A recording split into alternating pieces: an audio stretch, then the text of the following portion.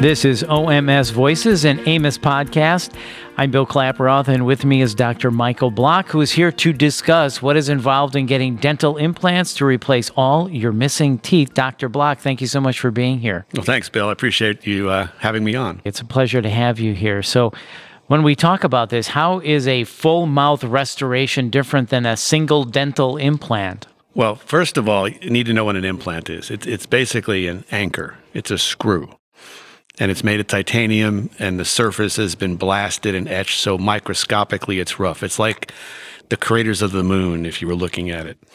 And when it's put in, it has to be put in very gently so that the surgeon is not allowed to hurt the patient.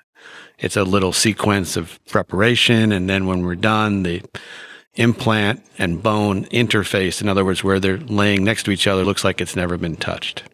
So I'm the anchor man. That's what I always tell my patients, and I'm not allowed to hurt you. Okay. So to get back to your question, to put an implant in somebody, they have to be relatively healthy. They have to be able to heal the wound. We always look at the patient's medical history to make sure that they're a good candidate for it. And then we look at the bone that's in the place we're going to work. If there's an infection present, we resolve the infection, so we put it in a healthy place. And then the surgery is relatively uneventful for the patient. So a single implant, one tooth. Is that what we're talking? Single implant, one tooth, prep the hole, do a little reaming sequence, screw the implant in, let them heal for 4 months, and then put the crown on. So a full mouth restoration is basically every tooth is an implant. Is that correct? No, not quite. The implants are screw, and then you have a part on top of it, and they have to have room to clean. Now, people lose teeth for a variety of reasons, but one reason is that they haven't necessarily maintained a healthy set of teeth. You have to have enough room between the implants. So rather than have an implant for every tooth, maybe it's every other tooth or every third tooth. And then you screw on a set of teeth, typically, onto that. So it's not generally every tooth. The bridge work will replace almost every tooth. But underneath it, the anchors, they maybe have 6 anchors for 12 teeth. So when we talk about full mouth restoration, you're basically removing all the teeth to put the new teeth in. Is that correct? Yes. All of those teeth will need to be removed because of decay or bone loss, or maybe they shift in position, they're not functional. And so what I do in my patients, I say to them, at the end of this treatment, I want what? And they answer the question. Most of them say they want a set of teeth that they could chew with and function, that don't hurt, and they look good. Mm-hmm. And then I smile. And then they want to be able to smile. Smiling is a big deal. And chewing is a big deal. Yeah. And a lot of times when you get older, you just want to be able to chew without any pain. It's a very realistic way of taking care of somebody. Right. So as people age, we've heard this, people get dentures, right? So how is full mouth dental implant restoration better than dentures? The denture is a piece of plastic most of the time that you put in your mouth, and it's held in by suction of the saliva, but it's removable. If you chew a certain way, it can dislodge, it's uncomfortable, covers your palate. It's just not a great solution. Most patients who wear a denture, they don't necessarily chew a barbecue rib or corn on the cob very well. They have to use adhesive, which is not really very nice. We've seen the denture cream ads, all of that. It's horrible. It's horrible. Right. It's horrible. So a full mouth dental implant is like having your own teeth. You don't have to deal with any of that other stuff, the drawbacks of dentures. Yeah, so these people come in and they maybe have no teeth, but they can't chew very well. So they want to be made whole again. Or maybe there's somebody that has 4 or 5 teeth left, but they're in disrepair. They just don't look good. They're not wearing their partial very well. So we take those teeth out, make sure everything's clean. Sometimes we do it in one step. Sometimes we stage it. Depends on what the patient needs. And then we give them a full set of teeth that they can chew with. We make them back whole. So somebody that wants full mouth restoration, basically their teeth are gone or shot. We're not talking somebody that's got a denture. They're generally not coming in for full mouth restoration. It's people with really bad teeth or a lot of missing teeth. Most of our patients who come in for this have bad teeth. But there are some that have had their teeth removed but are having trouble wearing the denture comfortably.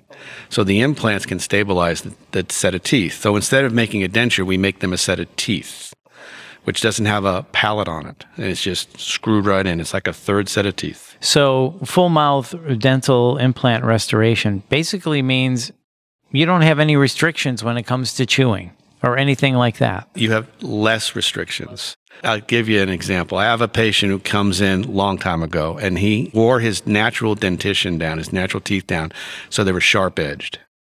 And he could shred a carrot. He loved eating carrots and shredding them with his teeth. Well, we made him a set of full upper, lower, but the teeth, when they're made in the lab, may be a little rounded edges. They may not be sharp edge like a knife.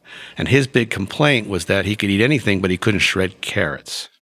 So you can eat almost anything you want, but there may be some changes that you just have to be aware of. Right. So if you love to shred carrots, maybe you're going to lose that ability a bit. Exactly. But as far as barbecue, corn on the cob, steak, you're set. Which I could see would really improve many people's quality of life. Oh, it gets them back to eating a normal textured diet, the fiber they need.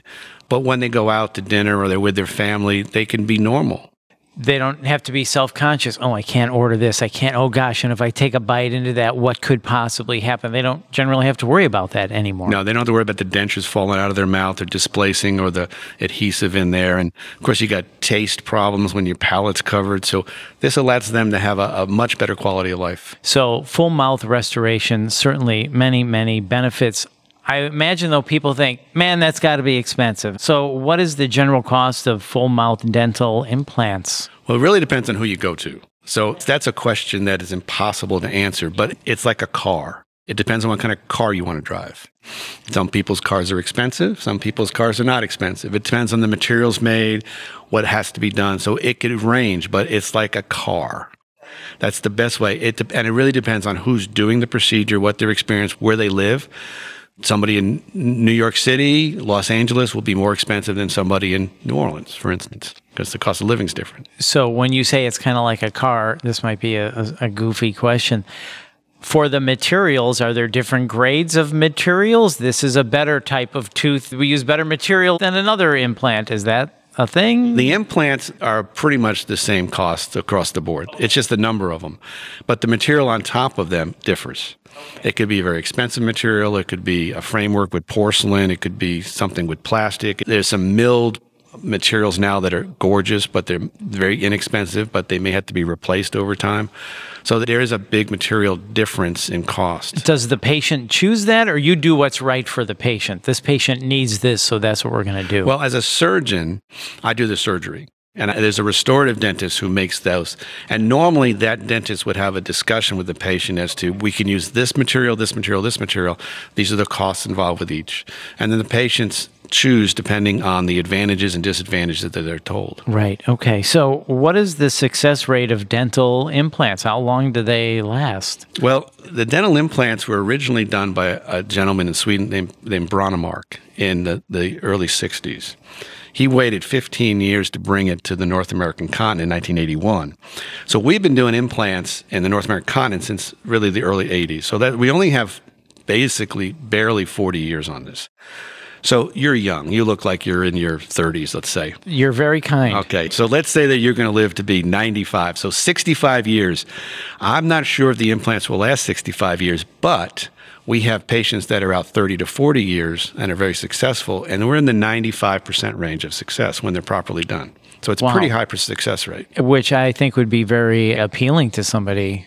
Like, wow, I'm not going to have to deal with this for a long time. I'm going to be pretty much back to whole, as you put it, for a very long time. They will be back to whole, but there is always the caveat that things wear. So their teeth may wear a little bit. They may have to have some of the teeth replaced. That's why everything's screwed in, because then you can unscrew it, take it out, and fix it. Again, maybe this is a silly question. Is there general maintenance in dental implants like this? Do you go in every 4 years for a little tightening, a little... Well, the first maintenance is that the patient needs to keep it clean, just like they should have kept their teeth clean. So twice a day, they brush, they floss, they do all those things. They go to the hygienist every 4 to 6 months and get cleaned.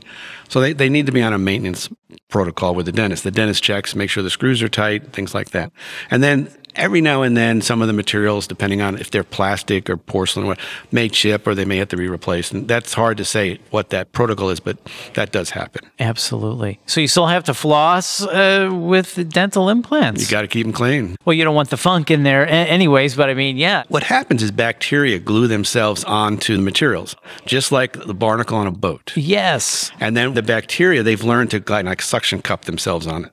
So then when you eat carbohydrate, the sugar, that's an example, the bacteria take it in, they have a little food fest. And they spit out, they metabolize the carbohydrate and they excrete acid. Or they just sit there as plaque. And then your body reacts to the plaque and causes inflammation, and that causes bone loss. So you got to keep them clean. So I didn't even think about that. But eventually, if you don't keep them clean, it will eat away at the materials. Is that true? The inflammatory response to the plaque will result in bone loss. So the prosthesis has to be made, the teeth have to be made in such a way that the patient can clean. So this sounds like something you don't want to mess around with. You want a real expert on this. So why choose an OMS to place a dental implant to do this full mouth restoration? Typically, the patients that need this are not your 20-year-olds. They may be 50, 60, 70, 80-year-olds. So they may have some medical complications or may some systemic diseases. So the person treating them needs to be surgically competent and experienced in dealing with a patient that may have medical issues. That's number one. Number two, you are doing something in bone. So the person doing the surgery needs to be an expert in healing of bone and how the surgical wound will heal. They need to know how to select a patient that will heal or how to set the patient up to heal. So an OMS, an oral maxillofacial surgeon, has the training to handle all of that, much better than somebody who doesn't have that training or who thinks they do because they took a weekend course or a little course over a couple months or something. Right. So you're definitely in better hands with an OMS. Well, this has been fascinating talking about full mouth restoration. As we wrap up, Dr. Block, and thank you so much for your time. This has been fascinating. Anything else you want to add? No, I think the main thing is that you want to go to somebody that's got experience in doing this and somebody who knows how to handle the other issues. We tend to focus just as a society on one little thing, one little piece in part. But the mouth is connected to the whole body and is a patient underneath our scalpel, so to speak. I know that sounds scary, but it's true. The patient is there. So we have to do whatever is necessary to keep the patient happy and to take care of that patient. And that requires a skill set. And that skill set is why the oral surgeon can do this. Absolutely. Well, you have enlightened us and opened our eyes to this. So thank you again for your time, Dr. Block. This has been great. My pleasure, and thanks for having me. I appreciate it.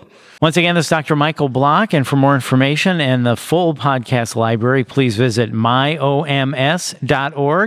And if you found this podcast interesting, please share it on your social media, and don't forget to subscribe. Thanks for listening.